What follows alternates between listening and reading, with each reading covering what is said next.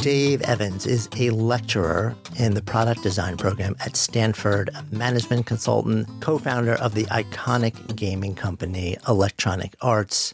Having participated in forming the cultures at Apple and EA, Dave decided that his best work was really in helping organizations build creative environments where people could do great work and really love doing it. And maybe along the way, answer the question, what should I do with my life? And helping people get traction on that question finally took Dave to Cal and Stanford, and it continues to be his life work. Now, Bill Burnett, who became his collaborator, is the executive director of the design program at Stanford. He got his BS and MS in product design at Stanford. He has worked for a wide variety of projects ranging from award-winning Apple PowerBooks to the original Hasbro Star Wars action figures. And together, they took all their wisdom about doing great work, being lit up, and living a better life, and wrote the New York Times bestselling book, Designing Your Life. And more recently, the follow-up, Designing Your Work Life. And they also continue to train coaches and run workshops and individuals and work with organizations, really exploring this question. So I had the chance to sit down with Dave and Bill earlier this year. In fact, it was late February. I was actually in California, and we did a live event at Stanford University where we recorded a conversation before a crowd, a live podcast gathering. And it was amazing. And the conversation was super powerful. And as happened, within a matter of days, so many things started getting shut down. Everything changed dramatically. And as we had done with a handful of conversations that we recorded early, we held on to this conversation and thought to ourselves, well, maybe it's more appropriate for when things start to change, when things shift. And then we held on to it and held on to it. And then we found ourselves now saying, you know what? We are in a place where we're in a long-term experience here.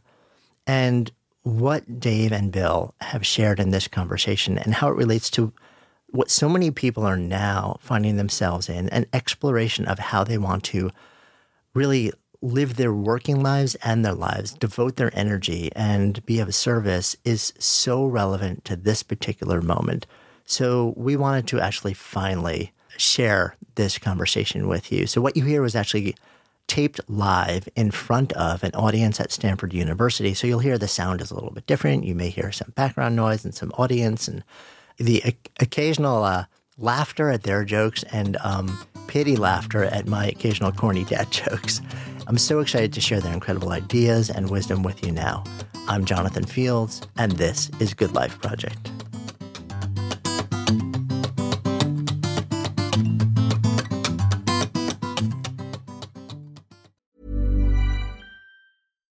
Here's a cool fact. A crocodile can't stick out its tongue. Another cool fact, you can get short-term health insurance for a month or just under a year in some states. United Healthcare short-term insurance plans are designed for people who are between jobs, coming off their parents' plan, or turning a side hustle into a full-time gig. Underwritten by Golden Rule Insurance Company, they offer flexible, budget-friendly coverage with access to a nationwide network of doctors and hospitals. Get more cool facts about United Healthcare short-term plans at uh1.com. Mom deserves the best, and there's no better place to shop for Mother's Day than Whole Foods Market. They're your destination for unbeatable savings, from premium gifts to show-stopping flowers and irresistible desserts. Start by saving 33% with Prime on all body care and candles. Then get a 15-stem bunch of tulips for just $9.99 each with Prime. Round out Mom's menu with festive rosé, irresistible berry chantilly cake, and more special treats. Come celebrate Mother's Day at Whole Foods Market. Hey there, it's Michelle Norris. I'm host of a podcast called Your Mama's Kitchen. When I travel, I'm usually looking for a way to find a taste of home when I'm not at home. And one of the things I love to do when I am at home is entertain. And Airbnb allows me to do that. When I was in California recently, I rented a house that had a great kitchen. And when we were sitting around the table, we're all thinking, we're in someone else's house. Someone could be in all of our homes as well. If you have a home, but you're not always at home, you have an Airbnb. Your home might be worth more than you think. Find out how much at airbnb.com/host.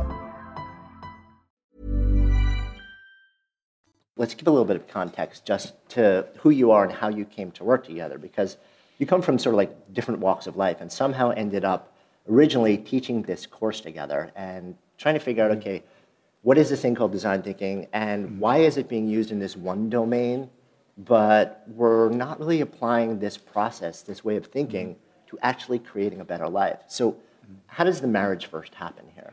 I'll do the origin, then I'll throw it to you in spring of 2007. So going all the way back to when I was a Stanford sophomore, here 75,000 years ago when there were pterodactyls on the White Plaza, and struggling with the question, what do I do with my life? I found, most of the grown-ups who were supposed to be helpful, not helpful at all. And I found it really difficult to figure my own life out. Then I get into my career, and I'm at Apple in the early days, and find myself on the first corporate culture committee with Steve in 1980 because we're worried about what makes Apple won't be Apple anymore someday.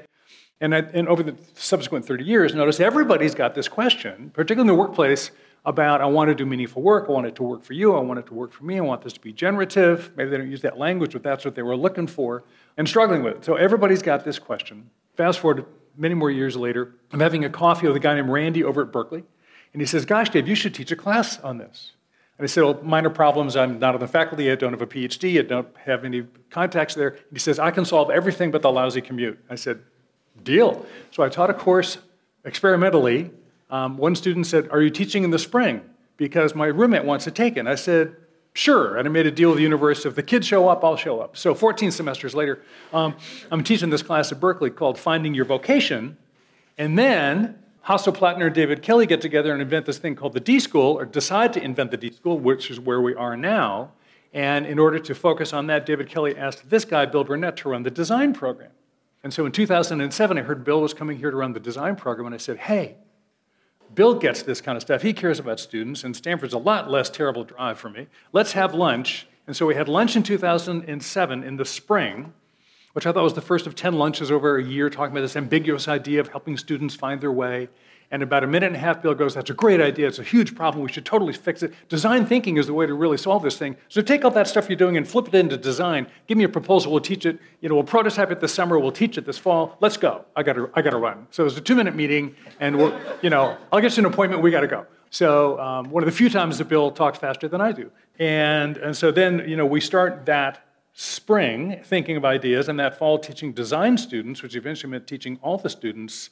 But in particular, the design thing really did work. Now, why was that, Bill? Why did design work? Well, design is inherently human-centered the way we teach it. And, both of you and I have been working with students for a long time. I finished my master's in 82. I started teaching here part-time in 83. I've been doing this for like 36 years or something. And in office hour after office hour after office hour, really smart, capable students are going, I don't know what to do. I don't know how to launch. Is work going to suck as much as everybody tells me it sucks? How will I find something that I want or I like or might even be meaningful? People keep asking me stupid questions like, what's my passion? And I don't know. So There's nothing wrong with you. Am I broken? Yeah, What's wrong with me, professor? And it's like, nothing wrong with you. And then Dave had this experience over at Berkeley. And, basically the class happened because he wanted a shorter commute and I wanted to free up my office hour time. But no, it's a really big problem. I mean, you look around if you look at the data around the world, United States, 68% of the people say I'm disengaged or highly disengaged from my job. I hate my job. 85% worldwide, people hate their jobs, right? So the students, we started with students, and then pretty soon after we had kind of gone all over the university, and by the way, now we give the class to any university that wants it. We're now being taught at 115 some universities, courtesy of that wonderful woman over there, Gabrielle, who runs our studios. Everybody's got the same question, like, will life be meaningful? Will this be interesting? What's work? How does work fit into this big thing called life? And it's essentially a human problem because what designers do is make new things that have never happened in the world. Hey, this is an iPhone. It's never been happened before. How do you do it? Well, you build lots and lots of prototypes and you figure it out because you can't get any data about the future. So when you want to do something in the future that's brand new, you need a process. Design thinking is that process. It works over and over again. If you apply it to your life, well, what are you trying to do? Something new in the world, your future, right? You've never been there before. You don't know what it's going to be like. You probably are a little anxious or you're at a point of change. So we started working with 30 and 40-somethings who are kind of, I have this career thing, but it's not exactly didn't really work out the way I thought, or it's okay, but I'd like to go faster.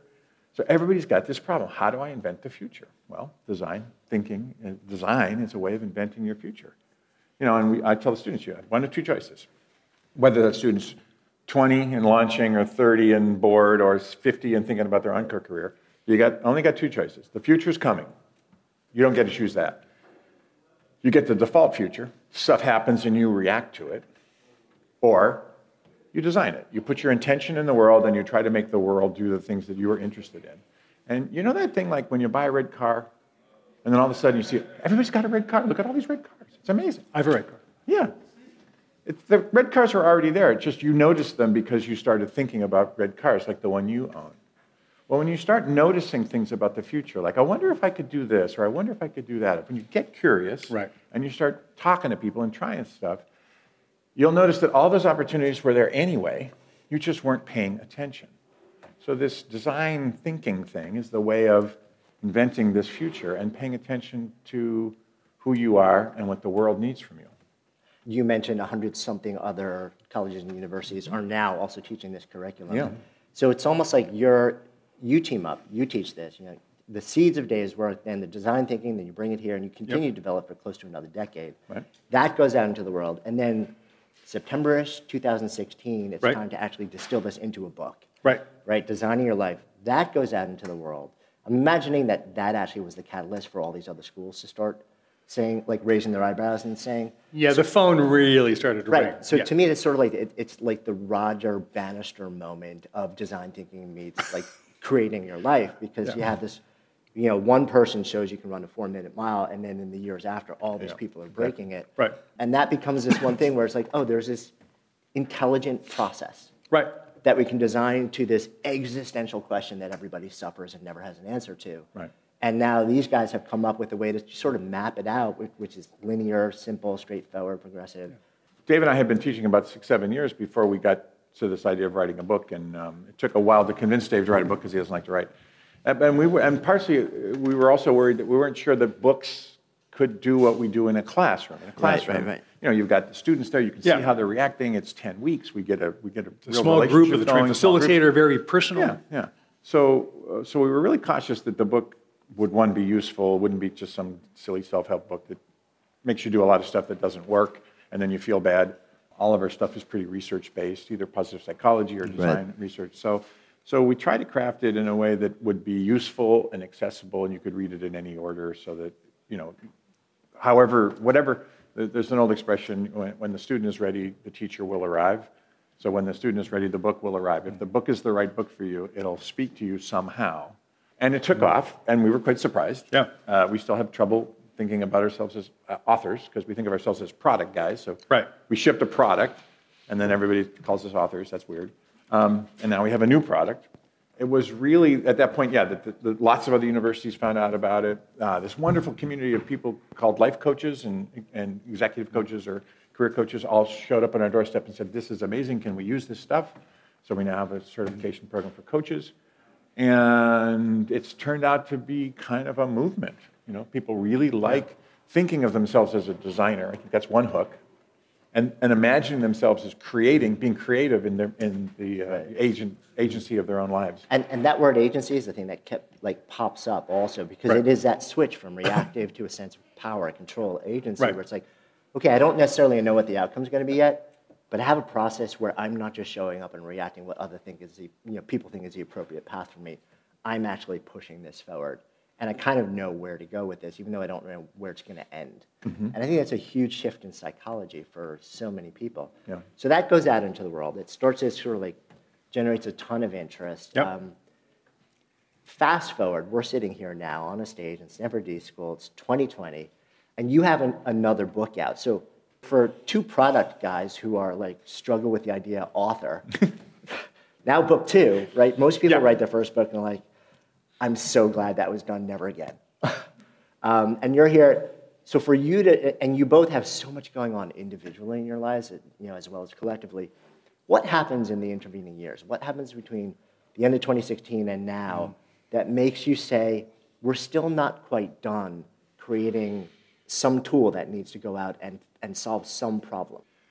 Well, literally the phone rings off the hook. I mean, we hit the road, we stand in front of rooms like this, with anywhere from 25 to 2,500 people, anywhere from, the 18-minute TED Talk to the 8-hour intensive workshop, over and over again, literally hundreds of times.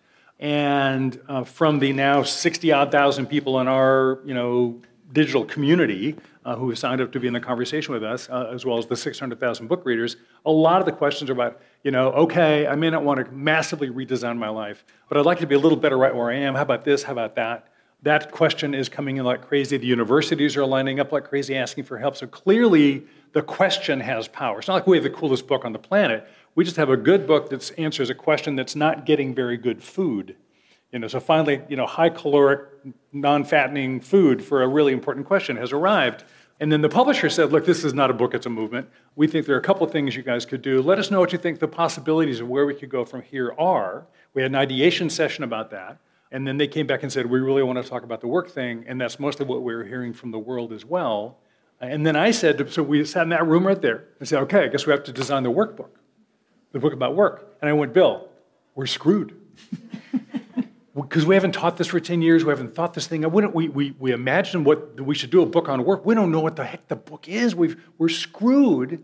And 20 minutes later, we designed it. It fell right out because what we forgot was, between us, we've worked for like 75 years and had lots of consulting clients and done all this executive coaching and all this, corporate culture formation work and organizational development work. And the first question was, where do people get stuck at work?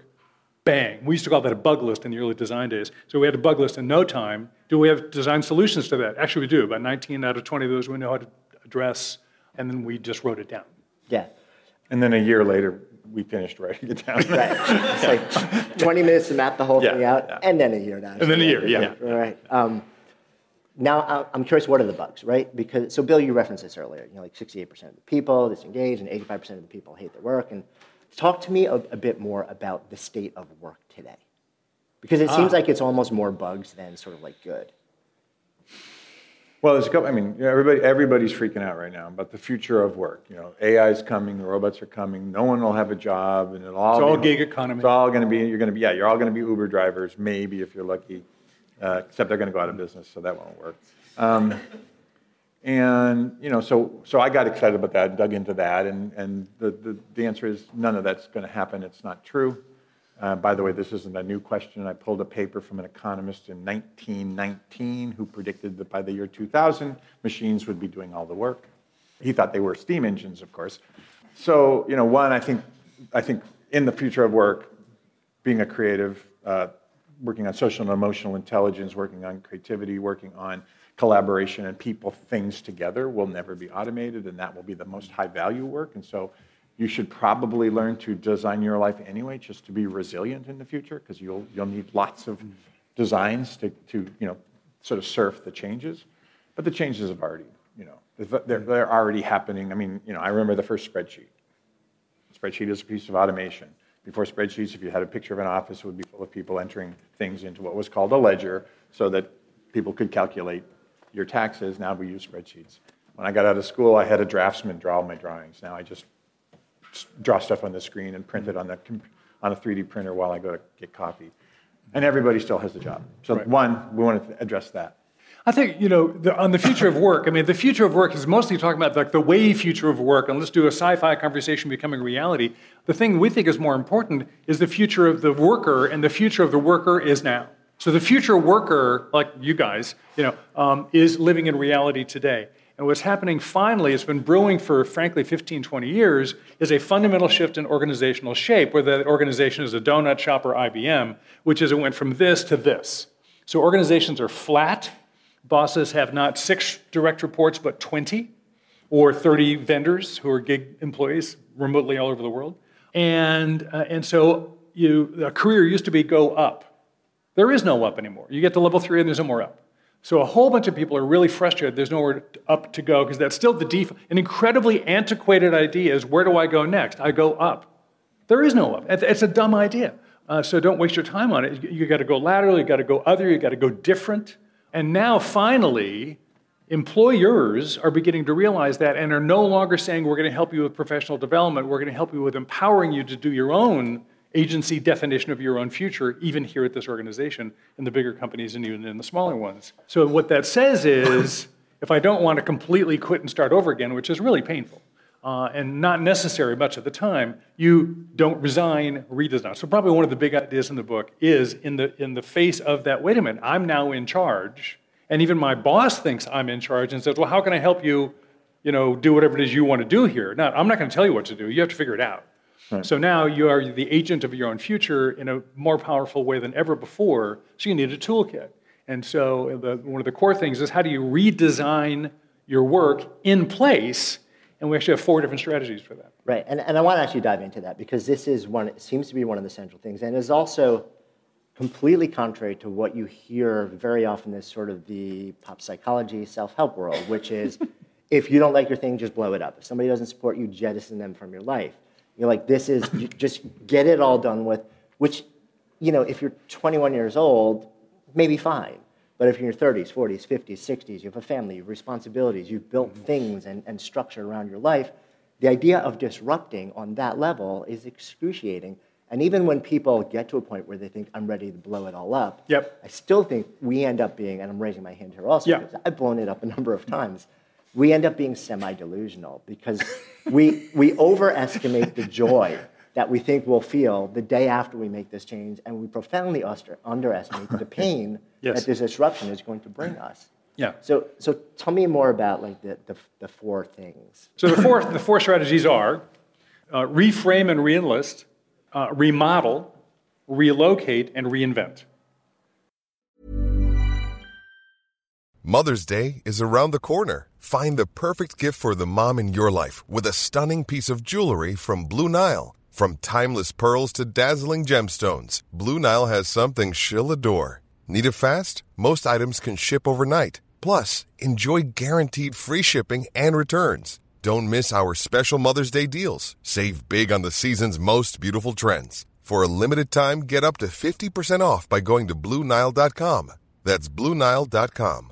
Mom deserves the best, and there's no better place to shop for Mother's Day than Whole Foods Market. They're your destination for unbeatable savings, from premium gifts to show-stopping flowers and irresistible desserts. Start by saving 33% with Prime on all body care and candles. Then get a 15-stem bunch of tulips for just $9.99 each with Prime. Round out Mom's menu with festive rosé, irresistible berry chantilly cake, and more special treats. Come celebrate Mother's Day at Whole Foods Market. Good Life Project is sponsored by Lumi. So listen, we have all had those awkward moments where a BO strikes at the worst possible time. I'm often actually out in nature when I'm exercising, so I don't even notice it when I'm out. And then I walk in the door, kind of start to wrinkle my nose, and then I'm like, oh, wait a minute, that's actually me. That is why I'm so thankful I discovered Lumi Whole Body Deodorant. This revolutionary product, it was actually invented by an OBGYN who wanted a solution for her patients struggling with private odor. But Lumi doesn't just work, quote, down there. It provides incredible 72-hour protection for your entire body using mandelic acid. I kid you not, this stuff is a game changer. Lumi is safe and effective for pits, for feet, you name it. And as someone who's tried it, I can attest that it seriously works. The fresh scents are just an added bonus. So if you're ready to say goodbye to BO for good, try Lumi's Starter Pack. It comes with a solid stick deodorant, cream tube deodorant, 2 free products of your choice like mini body wash and deodorant wipes, and free shipping. As a special offer for our listeners, new customers get $5 off a Lumi Starter Pack with the code GOODLIFE at LumiDeodorant.com. Don't miss your chance to experience the relief of true full body freshness that equates to over 40% off your starter pack when you visit LumiDeodorant.com or just click the link in the show notes and use the code GOODLIFE. Good Life Project is sponsored by Quince. So my wife actually originally introduced me to Quince because she loves their clothing, and I have been hooked ever since. I literally lived in their Mongolian cashmere ribbed beanie and pullover hoodie pretty much all winter, and as the weather warms up, I wanted more breathable summer pieces without overpaying, and Quince has just the super high quality items like linen shirts, performance polos, activewear at 50 to 80% less than similar brands. Quince partners directly with top factories, cutting out the middleman to pass savings to customers. Actually just ordered a new European linen long sleeve button down shirt. Super excited to get that. And I'm always just so amazed at how they can keep their prices so affordable while the quality remains really high. So if you're looking to upgrade your wardrobe, I highly recommend you try Quince. Go to quince.com/GLP for free shipping on your order and a 365-day return. That's QUINCE.com/GLP to get free shipping and 365-day returns. Quince.com/GLP or just click the link in the show notes. Trust me, your wardrobe will thank you. The first one, which is, reframe and reengage, is literally bring a new you to the same job with no structural changes whatsoever, and you can actually transform your situation, which is not sort of some patronizing, make lemonade out of lemons. It's literally reframing what your experience is. The second one means I can actually change my job description in my current job 9 times out of 10, even without my boss's permission, and do so successfully, because I don't need other permission or other resources to invent this new job. I can relocate over to another kind of a job in the same organization pretty directly, and then reinvent as I probably have to go get some retraining, some heavy lifting might be involved, so they get harder as you go along. But there's still 4 ways to get there from here. And the first one, which really is a mindset change, can be absolutely huge. We've got a couple of examples in the book. The classic one is, I can't afford to quit this job.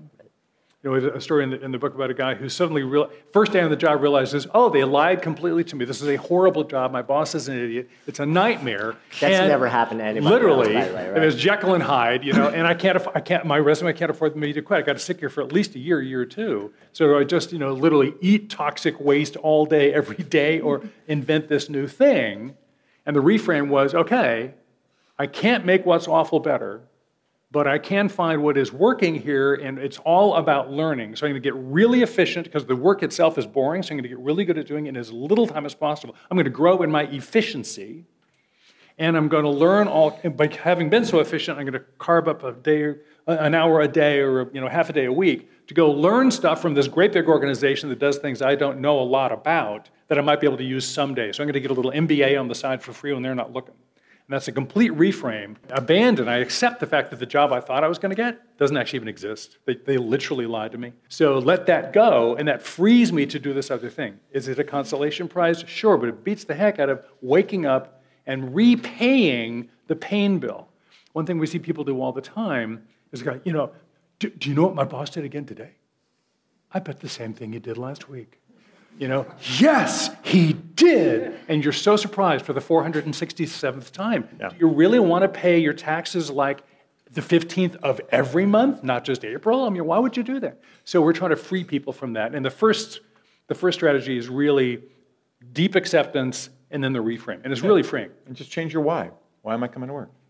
I thought it was about this job. Turns out they lied to me. Right. We have another example of a guy who's got to have a job. That he had a cool job, then the company got bought. And then they said, nothing's going to change. And of course, everything changes when your company gets bought, and now he doesn't like it anymore. Right. But he's got great health insurance and a sick kid. So you change your why. I'm coming to work for my kid. Yeah. This isn't about me anymore. It's not about my career anymore. As soon as you accept the reframe, you are free from the constraint of it's not my fault, they changed the rules. Yeah, and it also, it's this repeated idea of taking back the idea that, okay, so I'm no longer in a victim stance, in a reactive stance. Right. How do I be the one who's actually, has this sense of agency, of control? It's interesting you brought up the idea, of the why, and the reframe around purpose.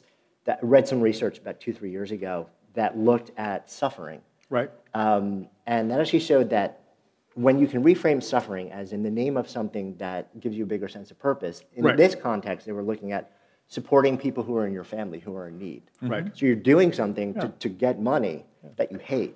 Right. But somewhere deep down, you tell yourself the story, I'm doing it because I have a mother, a father, an aunt, whatever it is, who's maybe somewhere, they're suffering deeply, they can't take care of themselves, but I have this ability to do that and provide for them.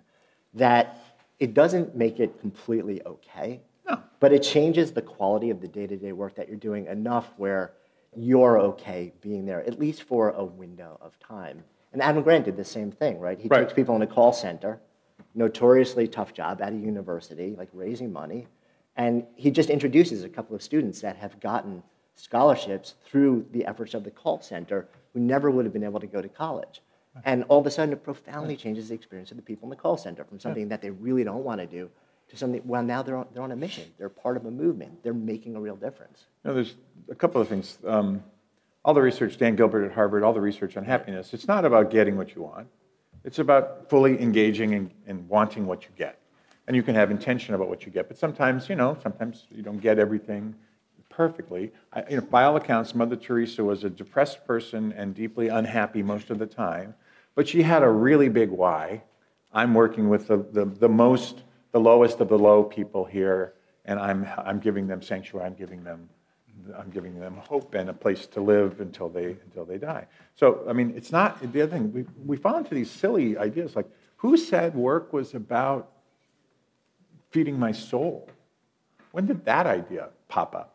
Mostly in the last 20 years. My grandfather came from Germany in 1933 because didn't think this Hitler guy was going to turn out so well, worked his buns off to get the rest of his family out of Germany, and took any job he could get just to keep a roof over their head. His why was, we're here, we're safe, we're good. Now, sent his daughter and sons to college, and they sent their sons to Stanford, and my daughter's now doing a PhD in immunology at UCSF, so it's the immigrant story. But the job was not where he was getting his big why from. He had a wonderful community, they had a church, people got together. He had the love of people is where you get, kind of happiness from, not from jobs. So it's cool if your job provides some of that, but that's a real dysfunctional belief that you got to examine. Yeah, can I jump on the purpose? Yeah. Because I actually just did a talk down at Cal State San Luis Obispo to 1,000 students on the issue of what's my purpose, and I said, well, wrong question. We always say it's the wrong question. Okay. The designers love to say that. One of the ideas in the book is good enough for now. The dysfunctional belief is this isn't good enough. I deserve better. But I can't find it, so my life's screwed. So and the reframe is, well, maybe no, it's not good enough at the moment, but if we made it a little bit better, could it be good enough for now? And we really want that idea to be understood properly. We're a little worried. People kind of go, oh, it'll be fine, and we sound patronizing. We don't mean to be patronizing. But on this purpose question, I was telling 1,000 students, no, don't try to answer the question, what's my purpose? Because what's my passion, or is this it? It's one of the many questions that culture currently frames inadvertently, exclusively. Like the Good Life Project, John, are you really sure that's it? Is this really it? Or is it maybe something else? And we don't think there is an it. There's not a perfect you. There's not a one best you. There's not a perfect career. There are lots of good yous, and there are lots of good ways to go. So you're going to pick one, and you'll never know. We're bigger than life. We're bigger than a lifetime, I should say. So of course there's more than one right answer. There's lots of right answers, and we just live our way into it. So I think most people suspect I haven't really found my one true, the one reason I was put on the earth, is, now some of you may feel that way, but that's rare, probably because there's a couple of good ways you could spend your life on earth. So my counsel to people is, don't try to get done finding your purpose and then just commit yourself to it, but learn how to live purposefully into the moment that life is presently offering you. Pay attention, as Bill was saying earlier, grow your way forward, something else will develop. And if I'm trying to live purposefully, right, which is a way of being, not a destination with an outcome, then my ability to say, well, why am I doing this? I wake up at 3 in the morning, I walk in the bathroom, I flip on the light, and that guy's looking back at me in the mirror going, why are you doing this? I have clients who they have the 3 in the morning bathroom conversation. And you want to have a good answer for that guy in the mirror that's yelling at you at 3 in the morning. He's like, why are we doing that? That guy's a little crazy. Here's why we made this decision, and here's what we're doing now, and it's not perfect, but it really is good enough for the moment, and here's what we're hoping for, and go back to bed, you're going to be fine. You want to help people find that kind of way to live. You mentioned agency. I've been a designer ever since I came to Stanford. Well, I was a physics major for a while, but that didn't work out. Then I became a designer. Designers learn that you never pick your first idea. You brainstorm lots of ideas. I have, in the 30, 40 some years of design and been on, 3 startup teams and Apple teams and other teams, I have literally thrown away hundreds of thousands of good ideas and picked a few hundred even better ideas. So throwing away ideas, or the notion that there's lots of good me's, and it's just the way my brain works. And what we're trying to get people to realize is there is no one singular best you. There's lots of good yous. There's no perfect job. Right. The job you've got could be made better. And you are the agent in this change, not the world. Most of the things that we talk about for changing your job in place, you really don't even need your boss's permission. Although if you go frame it correctly and you tell a good story, your boss is going to go, oh, you mean you want to be more efficient and do this job better, faster? And for free. In order to do that, you need to make these 3 changes. Sounds good to me. Let's go.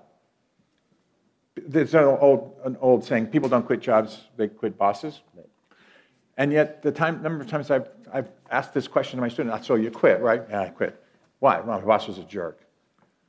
Okay, did you ever talk to him or her? Like, why are you a jerk? Did you ever do that? No. Why would I do that? Because that's the data you need to make a good decision. And nobody does it. Yeah, I think it's this idea that we are in this perpetual and iterative process. Yes. Right. That called life. The only there is here now, and we just keep taking the next step. Right. And we may figure out some things along the way that are great and take us to a place where we feel alive for a season. Sure. Right. But we may wake up the next day, a season plus a day, and be like, right. Okay, so let's, that's not it. I mean, it's also interesting, the notion of finding a sense of meaning and purpose from work. As you said, Dave, it's great when you can make it happen. Yep.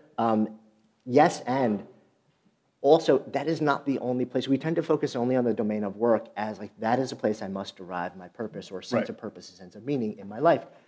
And when you can, that's awesome. And sometimes you can do the reframes and reimagining and change the way you're doing it so that you can derive much more. And at the same time, there's a whole lot of life outside of that will still contribute to the totality of the experience of meaning and purpose when you wake up every single day and live that life. And we exclude that. But I mean, Bill, one of the things that you said, you sort of gave the example of we're in this generation now where it seems like everybody's looking to work to provide this sense of purpose and not everything outside of that. There's another shift that's happened, which is we are beasts that have to belong. Right? It's wired into us. We have a physiological, a psychological need to belong. And the places that we used to look for that sense of belonging are going away really quick. Right? So I wonder if part of what's happening is, and that sense of belonging very also often gives us a sense of purpose, or opportunities to do things that give us a sense of purpose. So I wonder if that phenomenon is focusing us even more on having to have this thing happen in the domain of work. It's possible. It's an interesting hypothesis. We quote the longest running study of human development, the Grant study at Harvard, started in the class of Harvard 38, I think. They've been studying this group of people for 80-some years. And the only thing that correlates to living longer, living healthier, and reporting your life as meaningful is relationships. George Vaillant, the last psychologist on the study, has said, you want the whole $20 million, 80 years, some one thing, it's all about love, full stop. So we do seek relationships. We have an intrinsic need to be related. One of the things we talk about in the book is Edward Deci and the guys doing social determination theory. It's like we need to be related, we need to have competence, we need to get better at stuff, and we have an inherent sort of need to be curious and autonomous in our lives. And if you actually reward us for those things, our performance goes down because you can't make an intrinsic thing extrinsically rewarded. So yeah, I think work is a place to find that. But I also see, I think we're also trying to rebuild other things in our culture, spiritual traditions, churches, and things like that. People just getting together in meetups and things. The best possible version of social media is about connection. It doesn't play out that way in a positive all the time. So I think work can be that place, but I think you're still, if you want community nowadays, you kind of have to build it yourself, or at least catalyze it yourself, because it isn't as available as it used to be. Yeah. And get clear what it looks like. So you brought up the meaning question, and one of the classic dysfunctional beliefs is, gosh, it's money or meaning, which way to go? I mean, students ask us this all the time. Am I really drawn to go do the Save the World thing, but I'm pretty good at the econ thing, and I think I want to go make some money on Wall Street, and I'm really torn. I can't have them both, And we go, look, that's another false dichotomy. Your brain loves dichotomies and turns them into teeter-totters as binary truths, like, meaning goes up, money goes down, money goes up, meaning goes down. Work life does the same kind of foolishness. And we go, look, best way to blow up a bad idea is get away from that dichotomy. And also release that if I'm not being paid for it, it doesn't count. We talk about the vocational lifestyle where I'm paid for my purposeful thing, and the avocational lifestyle where I'm paid for one thing, nobly done, doesn't mean it's hateful, and some of that other heart stuff or soul stuff is elsewhere, conceptually, which has been what most human beings have done for the history of humankind. And look, think about what you're making. What you're actually doing. So one of our reframes is, look, we're all makers, and we talk about makers. This is a makerspace, right? Usually there's a big making sign, right, hanging from that beam. It's gone today. But we make more than one kind of thing. Hey, what do you make, Jonathan? Well, you make ideas, and you make, you don't just make some money, right? There's a famous poet talks about what do you make. And so we say there are three kinds of things all of us make. We make economic outcomes, probably in the market economy, whether it's for-profit or non-profit, and so we make some money. And then what we also make an impact in the world. So there's the purpose world, the social impact world, talks about things in terms of making an impact. And then on the creativity side, we all have ways of expressing ourselves or taking our creativity and expressing it in a variety of forms, and that's making a form of expression. So we came up with a thing called the maker mix. We all have some mix of money or production making, impact making, and expression making, and how to think about that. So, Bill, how do we think about that? Well, again, let's assume you want, when we look at hundreds and hundreds and thousands of Odyssey plans that people do from the first book, everybody has, I wish my job was a little more creative, or I wish I had this thing I used to do that I like to do that I don't do anymore. It's like, okay, well, you're just I need more Play-Doh in my life. You're undervaluing the thing that matters. And so when you say, I've got this mix, I'm not doing enough expression. Okay, but you might not want to do your art on the market's terms, right? There might be a really good reason not to do expression for money. To keep the money in the money category, the impact in the impact category. Money, I go to work, it's good, it's fine. Impact, I coach that AYSO soccer team, and I teach those girls about teamwork and showing up for each other and practicing, because that's what I think kids need to learn. That's my impact. And and then I go to an open mic night and I do my poetry, whatever. So when you separate it out, the only time you get unhappy is when you're trying to get paid in the wrong dollars for the wrong thing. Like, I want dollars for expression. I want impact for. Number one version of people who come to our midlife seminar and raise their hand when I say they're unhappy tends to be lawyers. And when recovering lawyers is a really big group. Yeah. As he leans and looks at me. Yeah, and when you get into it, it's like, well, I went into the law because I wanted to have impact. I wanted to help truth, and I wanted to fight for truth and justice. I wanted to be, at the Supreme Court saying this was not right. And instead, I'm writing contracts for Exxon, to build oil wells, and it just doesn't, I'm getting paid a lot of money, but I wanted to get paid in impact. And so whenever you have whenever it's crossed like that, you experience an incoherent life, right? Right.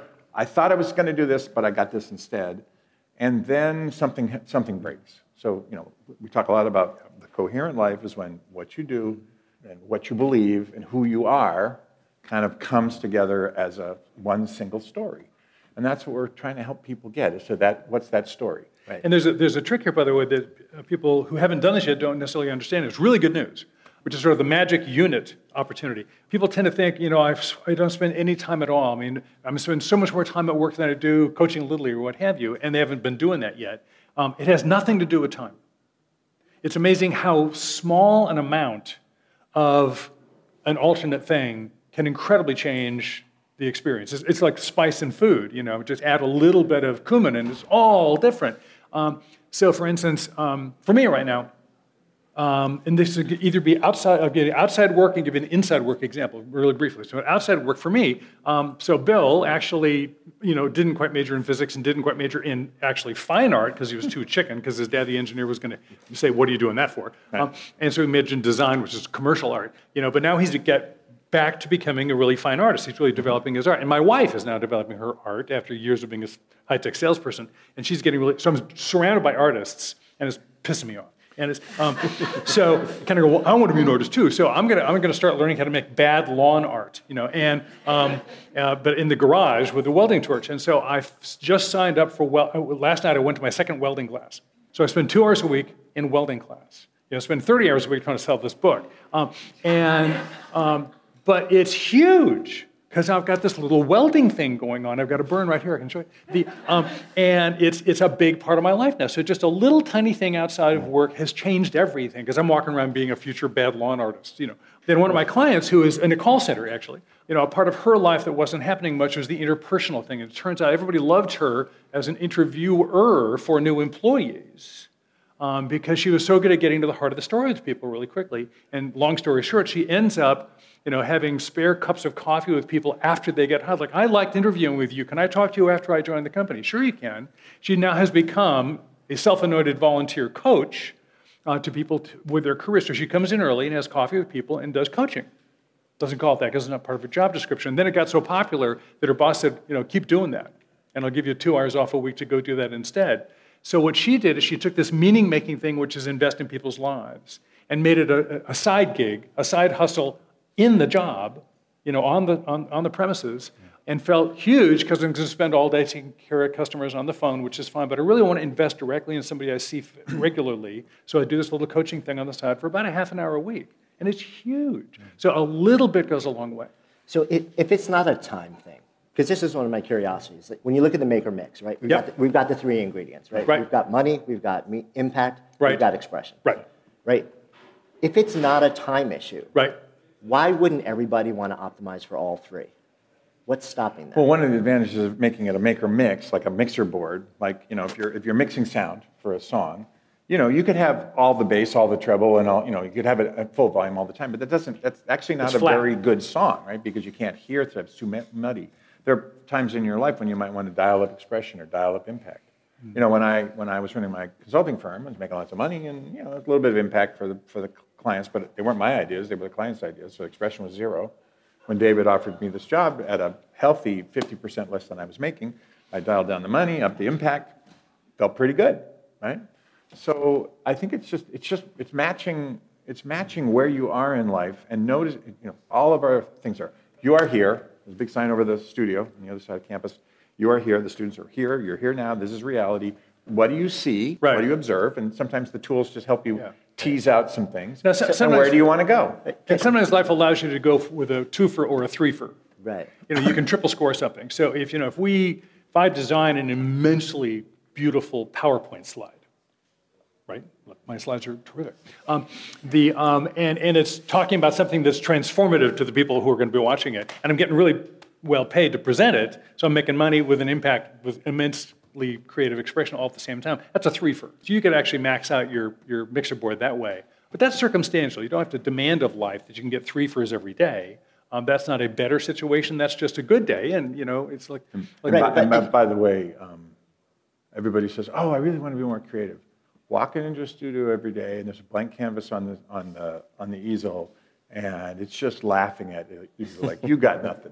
You got nothing, dude. It's like you got no ideas that haven't been done before. Come on in here, and I'll eat you up. So this notion that we all want to have a creative life, trust me, it's harder than you think. Yeah, but I want to push back a little bit, because so agree that you can have these moments or seasons or like things where everything is at 11. Yeah. Right. So, and not that you should expect that to always happen. Right. But if it is not a time constraint, right? Mm-hmm. What is the resource that is limited that does not allow us to be there more regularly? Because if I could make gobs of money, have a global impact, and feel fully expressed every day when I open my eyes and go out into the world, why would I not want to do it? That doesn't, I get the analogy with an equalizer and it being flat, and it just sounds like noise. Yeah. But my visualization mind is like, but I think that would be pretty awesome, actually. Okay. So what's the bandwidth resource? Why is that not true? And what's the bandwidth resource that doesn't make that possible for more than a short amount of time? Okay. First, one thing that we try to design our tools so you can use them in ways that work for you, and you can push all the sliders up on your Maker Mix board. So that'd be fine for Jonathan. But I think what we're trying to do is we're really anti-should. We work really hard that we won't shit on you, and we don't recommend you shit on yourself. As much as possible. So I notice I'm having a react. I'm pushing back and going, I really don't want people to walk away thinking they should be able to or go for having all 3 sliders of money, impact, and expression maxed out. they should have a mix that works for them. Part of this has to do with the way you think about it. And so if you think about, I'm getting as much expression as I want, and that's a 100, well, that's fine. You could have 100, 100, 100, however you want to score it. But I think the bandwidth issue has to do with compromise is okay. Doling out a limited resource of my energy or my attention, maybe it's not the same as my time, still says, could I possibly be more expressive? Yes, I could. Am I asking that of myself at this point in my life? Not really. Not really. I'm not trying to maximize. So I think I want to give people permission to not have to maximize. More isn't better. But theoretically, you could totally optimize. Right, and totally agree with the should side of things. Right. And I think we're saying the same thing, but just framing it differently. Sure. Reframing, what a wonderful tool. Right. Right. After you buy the book, you can reframe it any way you want. Yeah, and it's funny because when I think about it through my brain says this is a resource issue. Right. Right. Well, it is. But it gets back to something we had in the original book. We can't make you more time. Right. But it's what you pay attention to is, in fact, your reality. So it's what you put your energy into. Literally, like, I pay attention to this. My brain is consuming all of its electrical energy on paying attention to writing a book or being, a blogger or. And that's why something that's a high-energy activity that's only 2 hours a week can completely transform Dave's week.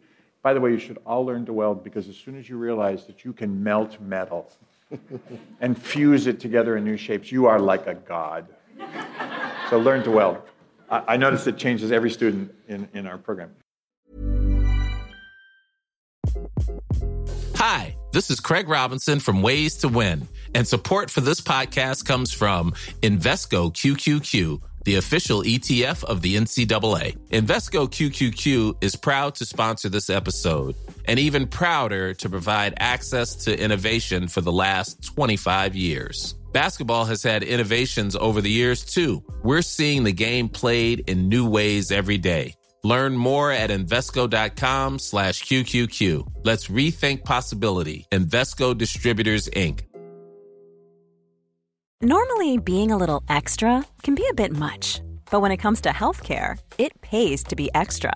And United Healthcare makes it easy with Health Protector Guard fixed indemnity insurance plans. Underwritten by Golden Rule Insurance Company, they supplement your primary plan, helping you manage out-of-pocket costs without the usual requirements and restrictions like deductibles and enrollment periods. So when it comes to covering your medical bills, you can feel good about being a little extra. Visit UH1.com to find the Health Protector Guard plan for you. Imagine the softest sheets you've ever felt. Now imagine them getting even softer over time. That's what you'll feel with Boll & Branch's organic cotton sheets. In a recent customer survey, 96% replied that Boll & Branch sheets get softer with every wash. Start getting your best night's sleep in these sheets that get softer and softer for years to come. Try their sheets with a 30-night guarantee. Plus, get 15% off your first order at bollandbranch.com. Code BUTTERY. Exclusions apply. See site for details. Mom deserves better than a drugstore card. This Mother's Day, surprise her with a truly special personalized card from Moonpig. Add your favorite photos, a heartfelt message, and we'll even mail it for you the same day, all for just $5. From mom to grandma, we have something to celebrate every mom in your life. Every mom deserves a Moonpig card. Get 50% off your first card at Moonpig.com. Moonpig.com. So it's about what do you pay attention to and where do you put your energy. And it's also about learning not to put energy in things that are just a waste of time. And remember, Maker Mix does 3 things. But you could have them all maxed. But what about taking care of your aging mom? Or what about your relationship? Or what about the kids? Yeah. When we're working with our students and we have them do a 5-year plan and a 10-year plan, right. Some of them will put a dog on the plan, maybe. Maybe I could take care of a dog. I don't know, maybe. But they never put kids or families because they aren't in that stage yet. But as soon, you want to change your reality, have a child. And then you realize this work thing, not as important. It's not as important as raising this child, right? So as we change ourselves and change the seasons we're in our lives, different things become important, and that's appropriate. And it took us, we have 3 kids. It took us a bunch of years to realize, this is not going to be like, me and Cynthia just hanging out together. This has something to do with these 3 kids who are running around. Then we changed our why, and then we, blah, blah, and now they're all gone, and now we're having to figure out, do we even know each other anymore, and how are we gonna work that out? So as you progress through these seasons, it's nice to have some tools to observe, where am I at now? Because things are different. Yeah, and getting back to Dave, what you said also earlier is that, to me, I one of the big fears that I have about somebody actually trying to push all to 11 at all times is them making choices about how to get there that say I'm only going to say yes to this if it will allow me to push all three higher at the same time. Right. So in the context of expression, if you're a painter, you will constantly be asking, what is the thing that I need to paint that will optimize for money simultaneously? And that will kill you as a... Right, it will destroy you. That will destroy you. Who's going to express yourself. So I think it's this really interesting nuance and dynamic interplay between the three. Yeah, and there's one particular tool called the Maker Mix, and the image is literally, a soundboard. The primary takeaway is it's your soundboard, it's your finger, your sliders. You can move them around. It's your song. When you move one, the others don't jump automatically. I mean, you literally have control over this thing, and you could mix it differently. And what would that look like? It's about the agency thing. Every single tool in the book is about a way of turning your agency into action that has an outcome. Yeah. The Maker Mix is a really interesting tool and process to work with. Another thing that we've kind of been dancing around without naming the tool is the impact map. Yeah. Impact map. Yep. Tell me a bit more about where this comes from and just the base of it. Yeah, the impact map is primarily an insight tool. It's not one of the ones oh God, it changed my life. It's oh, now I see. So that's kind of what we're looking for in the impact map. And the impact map came out of office hours. We found over and over again in office hours, people were groaning around a question they couldn't quite, I'm not sure this is really, I think I'm in the wrong place. It doesn't feel quite right. You hear that a lot. It has kind of a groany sort of, I got tuberculosis. Job's okay, but I don't think I'm having something. What am I not having? And when we distilled it down, what it was impact. Am I making an impact in the world the way I'm meant to? And it feels like this isn't the place. And so people had a sense of place where the impact that I'm supposed to be making is occurring. And we said, well, and what impact are you supposed to be having if you're in the wrong impact place? I don't know. So we really know that we want to have an impact, and we really don't know exactly what we mean by that. And so what we did is we unpacked that a little bit and said, well, let's look at two aspects of impact: where and what. So the impact map on the horizontal axis looks at what kind of, and these are very qualitative, impact you're having. You're having a remediation impact. I'm getting rid of bad things or fixing broken things. I'm having a generative impact. I'm doing new things. I'm working on autonomous cars, stuff we never had. I'm bringing the new thing to the party. Or I'm having a support impact. I'm running the world.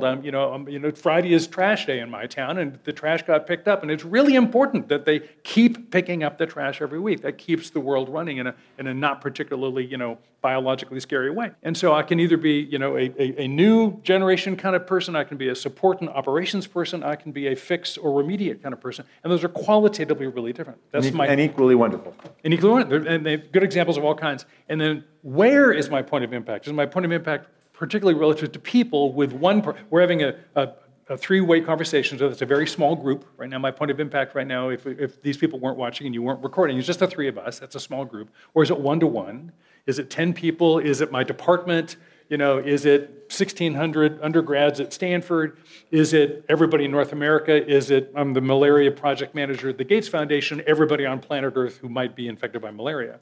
So my point of impact, or my point of engagement, my nature of impact locates me, and that has a different feel and experience. So the impact map teaches people to locate where they are impact-wise, which is role-based. So it's not like, here's Bill the teacher, here's Bill the artist, here's Bill the author. Those are different roles in the world. And they tell you some things, and you start figuring out, where is it I want to be? Is this the right place for me now? Do I want to be someplace else? So the impact map is a way to start thinking about where I want to make my impact. Here's one example. I'm the Gates Malaria Program Manager. I'm up at the global level. I'm trying to solve problems. I never hand out a net to anybody in Africa. I never meet anyone with malaria. Yeah. But I believe that impact happens because I create this opportunity and the rest of the world executes. And I'm okay with reading policy papers. But that won't work if I really need to be on the ground in Africa and handing out nets. If I'm the kind of person that needs to see the people I'm helping, my impact will have to be here. It's not better or worse, it's just different. I'm a brain surgeon. One brain at a time, remediation. By the way, that in the quadrant, that's the lower, that's the left quadrant, which everybody thinks is the bad one. No, if it's your brain and he fixes it, or she fixes it, you're really happy. Yeah. So, and sometimes the brain surgeon then becomes head of surgery, and then he's like, I don't like this job anymore.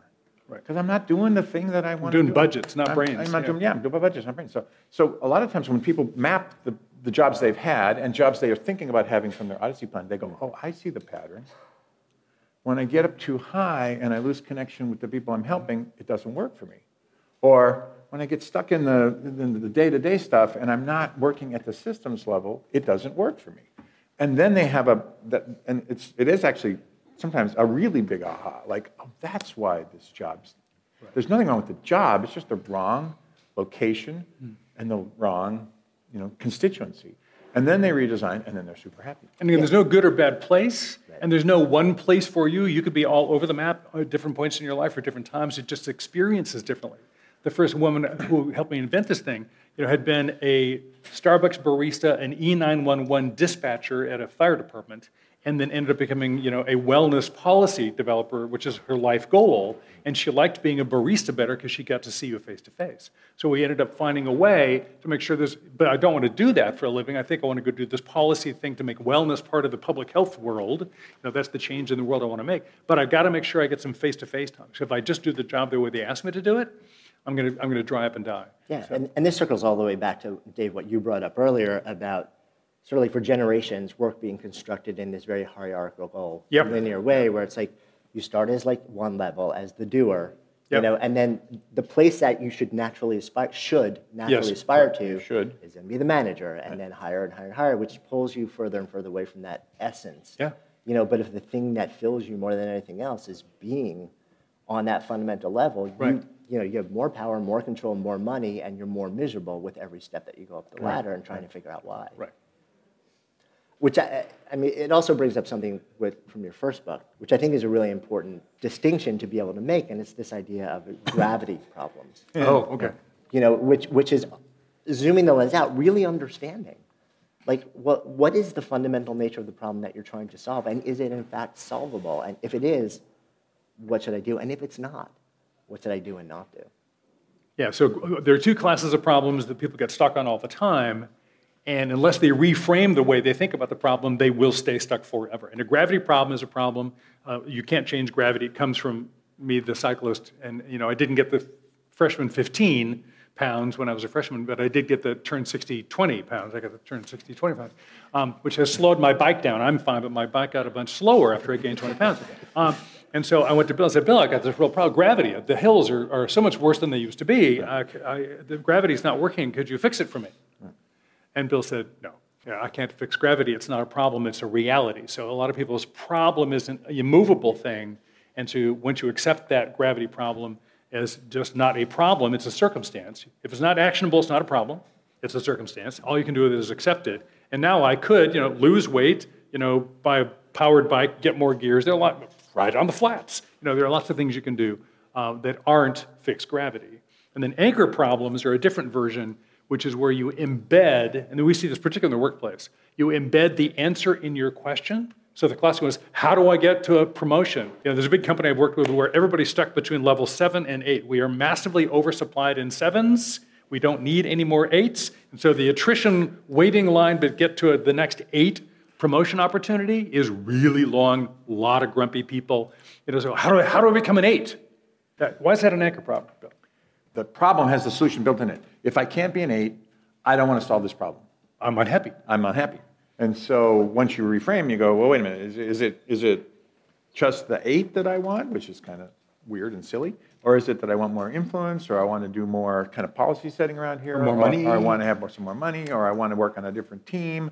There's a lot of sideways and redesign and remodel. Or prove my boss is wrong. Yeah, prove my boss is wrong. So or it's the I want to go sailing every weekend, but I can't afford to sail. But how do I buy a sailboat? Right.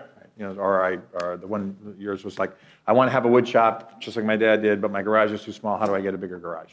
Like welding. That's not the problem, right? The problem is you created the solution you want that you can't have inside the problem. And it's perfect because then you can stay stuck forever. I mean, I bet you guys know people, not you because you're here, you're really well balanced, but you know people who've been stuck on the same problem for a long time. You go to coffee and they're just complaining about their boss or their HOA or there's something is not right and it's just not fair. And usually the thing they can't have that's built into the, how do I have the thing I can't have? That's the question. Right. And there's a person usually attached to the can'tness of its having, and so. Which is never you also. Never you. Your boss, your HOA association president. I mean, 1 in 4 American workers would forego their next raise if you would fire their boss for them. I will pay you to get, that's not a great statistic. And the sad thing is, I'm willing to bet, I have an intuition, but I'm highly confident, that, as I tell my clients, I'm highly opinionated, but the good news is I'm right. So the, is that I bet, at least 50, if not 80% of those bosses people would pay you to fire are doing their darndest to be a good boss and trying to find a way to make you happy. And are either stuck with you or stuck with themselves. And they answered the same survey about their boss. Right. And he answered the same survey about her boss. Almost nobody thinks it's me. I'm not the one. It's always somebody else. So what's our favorite review of the book? The very first book that came out on Amazon? Yeah, the very first one. It was, a guy said, clearly the authors respect the autonomy of the reader because they're not telling us what to do, they're telling us how to figure out what to do. We're in the how business, not the what business. Yeah. You're the pro, we're not. And a lot of it comes down to, I keep circling back to the word that keeps spinning in my head is discernment. Yep. And clarity. It's like getting past delusion, getting past illusion. Yeah, illusions. How can I see whatever the circumstance is most clearly? Because right now, I can't make a decision until I actually understand more clearly what it is that I think I'm deciding about. What is the truest nature of my circumstance right now? Right. How do I get there? How do I strip away this thing, what's stopping me from being there? And then once you're there, and it seems like a lot of the tools and the process that you guys have developed is about that. When you get to that place where you can actually start to see, maybe for the first time, the truth or just what's going on. Little T truth, but actually maybe what's going on. What's going on. I feel like so many of the decisions actually become fairly apparent. I'm the atheist on the stage here, but it is kind of interesting to notice that 3,000 years of wisdom tradition, God grant me the serenity to accept what I cannot change, or all suffering is related to clinging to the reality that is an illusion. I mean, we're based back in neuroscience and research, but people have been kind of asking these questions for a very long time. And very modestly, we're offering a few new ideas about how you would approach it, but it is about seeing what's actually there, not what you're clinging to or hoping is there, and then just dealing with it in a way that makes you the agent in your life. Design thinking is very pro-reality. Right. I mean, it seems like it's a lot of the process is about stripping away, and then you're ready to rebuild. Yeah. Even though we're stripping away, it almost sounds like I'm doing something wrong. I mean, it's a dead neutral position. Like it's just what's going on. The big "You Are Here" sign over by the grad loft is all about. I mean, the cool stuff happens in reality. That's right. Design doesn't work anywhere but the real world. Yeah, it's like you're perpetually prototyping your way through. Is it true? Yeah. And you just keep going. With curiosity, like, right. is this, and not even like, is this true? But more like, wow, this is so interesting. Right, not having... I wonder what's going on in the world with these interesting people. We don't want to do the details. There's a whole chapter on being overwhelmed. There's a whole chapter on organizational politics. What the heck is a politics chapter doing in a design book? It's the empathy stuff. I mean, the point of having a politics chapter is so you can look at what's going on and go, oh, now I understand, and now that I understand what's actually going on, I've framed a way to be empathetic with the situation. Now I have the agency to actually act within it. Because politics isn't inherently evil. It's just when people get to... It's just true. I've coached a startup with 3 founders that has more politics in it than Apple ever did, right? So it's just the way people are. And once you understand how the people exchange power, influence, and authority, you go, oh, this is completely understandable, and now I can design my way into it, and I can play the game or not play the game. but I'm not sitting here wondering why is What weird happened? stuff happening and I don't get it, right? But- Must be politics. So I want to be respectful of time here also, because I want to give everybody a chance to ask some questions. They've all been writing down questions. About an She's hour. writing down Hey, questions. good. He was writing down questions. Before we do that, though, because we are recording this for the podcast Yes. also, and I always end every podcast the same way, I'm going to ask you my closing question, and then we will roll it out into Okay. our awesome crew of people here. So at the end, the question I always offer up, and Dave, you've already answered this once before. I'm curious over the last 4 years, the answer may have evolved a little bit, but is if I offer up the phrase "to live a good life," what comes up?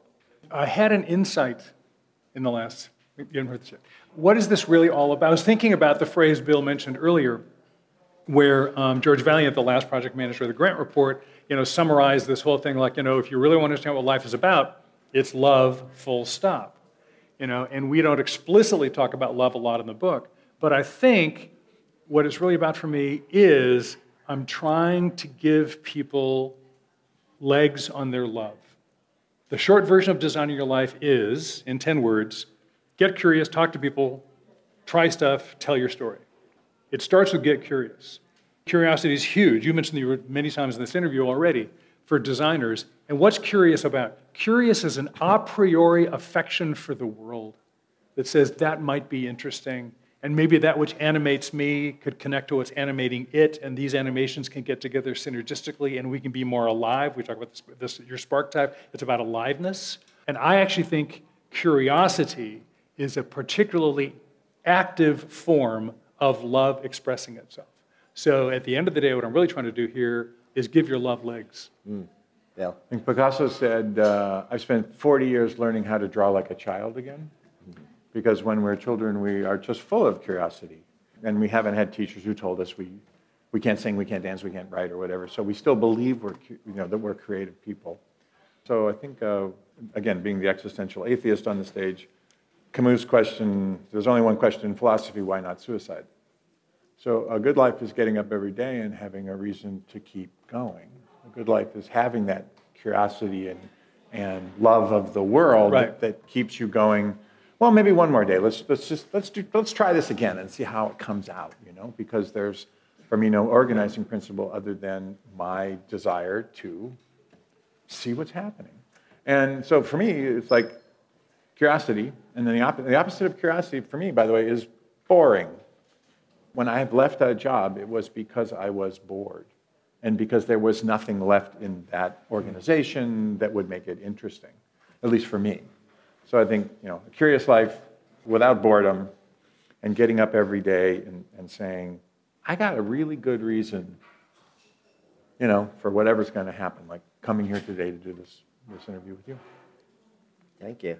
So let's open it up to the audience. We have a mic that we're going to send around. Thank you, Bill and Dave. This is fabulous. I had the privilege of attending one of your studios, Ellen Kelly, University of San Francisco. Oh, sure. Hi. And Dave, can you repeat your 10 words? I got get curious, try stuff. Yeah. Okay. The etymology on that was we were about to go on to a 7-minute interview at 4 a.m. with 3 dogs and a cat watching on the early morning news show in Toronto, Canada, 4 years ago. And the assistant producer grabs me behind the camera and he goes, "Hey, we're running behind. We need the book in a sentence." And I said, "Dude, you got a 2-minute segment. We're Stanford instructors. We're not renowned. I, in particular, am not renowned for short answers." And he said, "Well, then you're off the air." And I said, "Give me a minute. As a marketing guy, I can do a tagline." And so then, boom, it came out. 4 sentences, but they're 10 words. Get curious. Talk to people. Try stuff. Tell your story. That's it. Tell your story is putting yourself in the world with the intention from your curiosity, and which leads to another, curiosity, and you meet new people, and it's a virtuous cycle. We call that the generative virtuous cycle, and repeat until engaged. When you're engaged, stop. Keep doing that for a while. That's called career planning. Other questions? Yeah, right here. Here we go. Hey. I was just wondering, in your research, when you looked at career design, what were some of the generational differences that you found in how people should approach designing their careers for different places in your career, different ages, coming from different backgrounds? I'm not sure if we came across that so much as different generations have different expectations.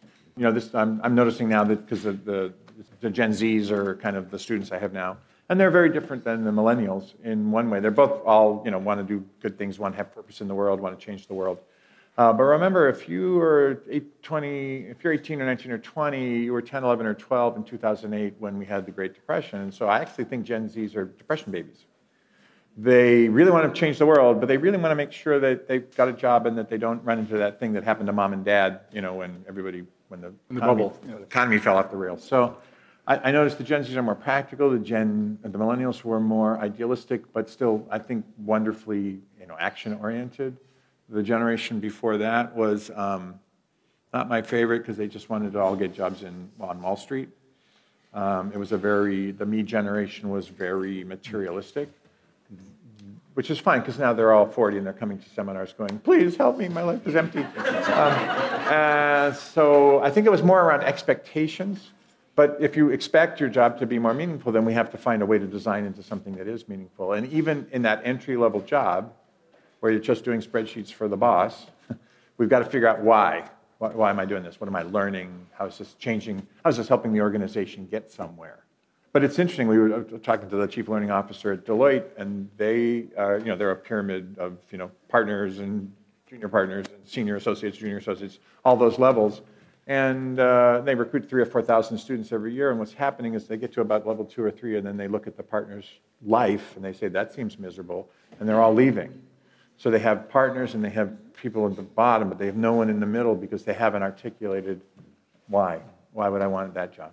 Jimmy, it's interesting. When you brought up the fact, in a very past life, I was a lawyer. And one of the reasons that I actually ended up leaving the law... It's not a past life, it's a very past life. Very past life. Okay. Multiple was that I was fairly early. I started out kind of wearing the white hat, working for a big federal agency and investigating and doing cool stuff, and then went to a giant firm. And it used to be, 2 generations before me, my grandfather, there was a certain set of expectations, and this is what life looked like when you, quote, made it. Right. But I was looking at the lives of the people who had, quote, made it in this big firm I was working for. They were noble people who were working hard, many of them really enjoying what they were doing, but it wasn't the life that I wanted to live. Right. And it became very clear, and I, even if I actually wanted to get there, there was a path, but it also, I didn't want that. Yeah. So why would I give up so much to be there? Right. Question? Yeah, Bill and Dave, thank you so much. I enjoyed your talk, and I've enjoyed your first book, and I've attended one of your workshops. I really appreciate the mindset around curiosity and being curious about the world around you.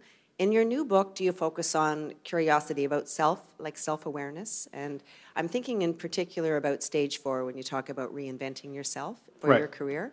And that, I think, takes a lot of personal insight, right, for a person to move forward. So just curious about the new book and whether you address self-awareness.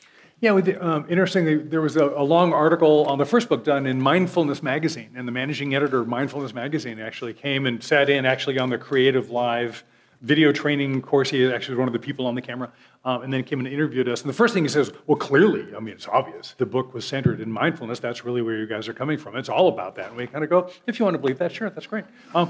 Whatever works for you. And so we're supportive of that, and Bell's practices and I practices. But in terms of self-discovery, we don't go way far down that road. We don't claim a huge competency there. I spend a couple of 2 weeks a year at a retreat with a bunch of monks up against a hill, that kind of, we don't have those conversations per se. So I don't want to overpromise that we're the next Mindfulness 2.0 center of the universe. But on the self-discovery thing, what we do say is this is where to talk to people. Your curiosity gets you, there's something going on there. If you go into the talk to people and try stuff thing, what you're going to do is the fires that want to burn more brightly will grab that oxygen and flare up. The ones that aren't that interesting won't. And so the self-discovery part turns into the learning. And the reason tell the story is now formally added to the 4 steps is in order to have something to say, you have to reflect on the experiences. My curiosity took me to this conversation took me to these experiences. What did I notice? what did I learn about the world, about me, about what's going on?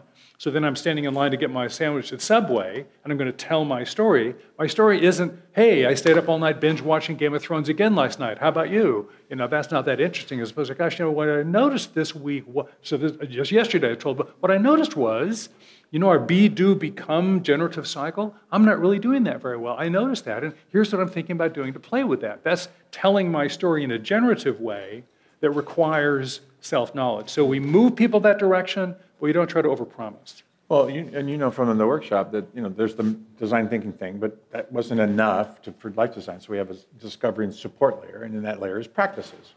So and discernment. And discernment. I think when most people think about self-discovery, they do think about, going away, maybe journaling or being quiet or doing some kind of a process where they discover about themselves something that's true. Get rid of all the ego stuff and everything else. But it's also, for us, self-discovery is a embodied practice. It's this going and talking to people and seeing which fire gets the most oxygen. Because we're not just thinking about ourselves, just sitting quietly and thinking about ourselves can help organize some things, but the felt experience of the world and how my empathy for the world starts with my empathy for myself. That may be the practice of mindfulness or something. Now, what is the world? Just because I want to do something doesn't mean the world wants it or needs it. So I need empathy for the world too, and our discovery process is in the world. It's radical collaboration with the world. So that's not to say that, sitting quietly and trying to understand, because we live noisy lives and we live in busy times. We do have a thing called the seventh day reflection, borrowing in part from the wisdom tradition of Sabbath, and teach people how to do a reflection, the two outcomes being savoring and insight. So we go into that in some detail, but I don't know that we're going to be on the mindfulness shelf. Other questions? A few more questions? Yeah. Hi, so in everything you're talking about in Reframe, and I'm thinking practical applications, and I'm just thinking with the relationship you guys have, what are some of the challenges you ran into writing a book together? And how did you work around those? Well, as Dave mentioned, we were over in this room, and we sort of just, the way we write together is we outline the whole thing. We make a proposal, and hopefully the publisher said yes, and they said yes in this case. And then we don't get a chance to work together as much as we used to. So we're basically I'm going to write chapters 1, 3, 7, 5, and he's going to write 2, 4, 6, 8, or whatever it is. And then we sort of swap back and forth and show each other what we're doing. And then our professional writer, Laura, makes it sound like we know what then we have a doing. lovely writer who kind of glues it all together for us to make sure the grammar works. I don't think there's not a lot of controversy in that process. I miss, when we get together and we can brainstorm, it's kind of a magical, we can fill a whiteboard in 10 minutes. Yeah. And it's really fun. But the writing part, writing is a sort of solitary activity. You go off to a dark room and you write the whole thing. The book is 55,000 words, or maybe a little more. This one's, I think, 65,000. And I wrote 50 and threw away 30. Yeah. No, we happily haven't had much conflict. And we're really good at resolving it when we do. So that's if you have that tool, you're kind of good to go. Things happen along the way. Bill's in a reframe right now. The university's asked him to stay longer. Why don't you just keep working full-time a little longer, Bill? So he's in the process of reframing why he doesn't want to change his life. And that gets in the way of some things. So our individual lives, I've got 8 grandkids, and that causes all kinds of trouble. So things come up, and we have to adapt to that kind of stuff. But we mostly adapt to outside changes, not so much to inside changes. One more, maybe? One more. Thanks so much for the talk. I really appreciate it. I'm curious as to whether you have any advice for procrastination. I notice a desire to be curious and talk to people, and then I'll go ahead and watch the season of Game of Thrones and just be like, I'll get to it later. And so wondering if you have any thoughts on that. I love procrastination. I'm really good at it.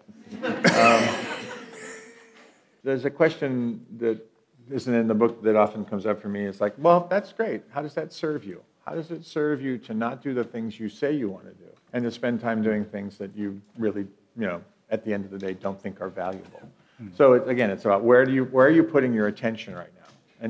And there's a reason you're not doing the thing you want to do. And most of the time, it's some kind of fear, or it's scary, or it's too hard to do. And so, our method and the method of all behavior change scientists who study this stuff is set the bar really low, Get off the couch, stop. You can turn off the Netflix automatically starts the next thing feature, turn it off because it's not healthy for you. It's healthy for Netflix, but it's not healthy for you. Get some accountability. Tell a friend you're going to do this thing. Set a really clear objective that's simple that you can actually get done in a day or something, and build your way for it. Build your confidence that you can do the things you want to do. And as soon as you get started and something starts happening, like, hey, I had this really interesting conversation, or this person called me and said, let's do a podcast together. That energy will pull you out of your procrastination. It's very hard to change by yourself. One of the assignments we give students is to go talk to people. You have to go talk to a stranger, and people love to find reasons not to do that. And so what we found was we put an accountability system in, and an incredibly light one, which is get a buddy, and we want you to have made one call to a stranger by a week from today, and your accountability is, and let's say class is on Thursday, by Tuesday, before next Thursday, you two call each other or have a cup of coffee, and here's your accountability question. How's it going? That really penetrating question, how's it going? Because what I mean is, did you make the call yet? And that's it. Not like, well, did it work, and have you done it right, and show me their skins, nothing anywhere near that provocative. And what people find is we have about a 50% increase in follow-through. Simply knowing that I'm going to get asked the question, and I really do, and I don't want to show up and have nothing to say. So just give yourself a chance at winning. If you're the only person holding you accountable to your discipline, your chance of success is really low, unless you're an amazingly disciplined person. Which you're not, because you procrastinate. I'll just throw in also, I think a really fascinating frame that I found super helpful is Gretchen Rubin came up with her 4 tendencies, which is about how we meet our own expectations. Gretchen's an old friend of mine, and she read Gary Taub's book, Why We're Fat, and basically she closed the last page and she hasn't eaten carbs since. And people are like, what? Yeah. You're a freak. How's it? And she's like, why would I? It's what you do. Because she's a particular type where she just, if it makes sense to her, done. Yeah. No external accountability, just done. Right? And I found her, you can just Google it, check out the 4 tendencies, because it's really helpful in understanding what internal and external structures are appropriate for you to create in order to meet your own expectations. I'm a questioner. So am I. And the reason I'm 100% sure about that is because I took her assessment once. I got questioner. I called Gretchen. I said, we need to have coffee. I sat down with Gretchen and I told her my dilemma. Yeah.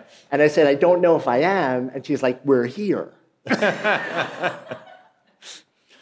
Thank you so much for coming today, Bill, Dave. Yeah, thanks for coming out. Thank you so much for the conversation. Yeah. So Thank you. Thank you, Jonathan. Thank you so much for listening, and thanks also to our fantastic sponsors who help make this show possible. You can check them out in the links we have included in today's show notes. And while you're at it, if you've ever asked yourself, what should I do with my life? We have created a really cool online assessment that will help you discover the source code for the work that you're here to do. You can find it at sparketype.com. That's SPARKETYPE.com, or just click the link in the show notes. And of course, if you haven't already done so, be sure to click on the subscribe button in your listening app so you never miss an episode. And then share the love. If there's something that you've heard in this episode that you would love to turn into a conversation, share it with people and have that conversation. Because when ideas become conversations that lead to action, that's when real change takes hold. See you next time.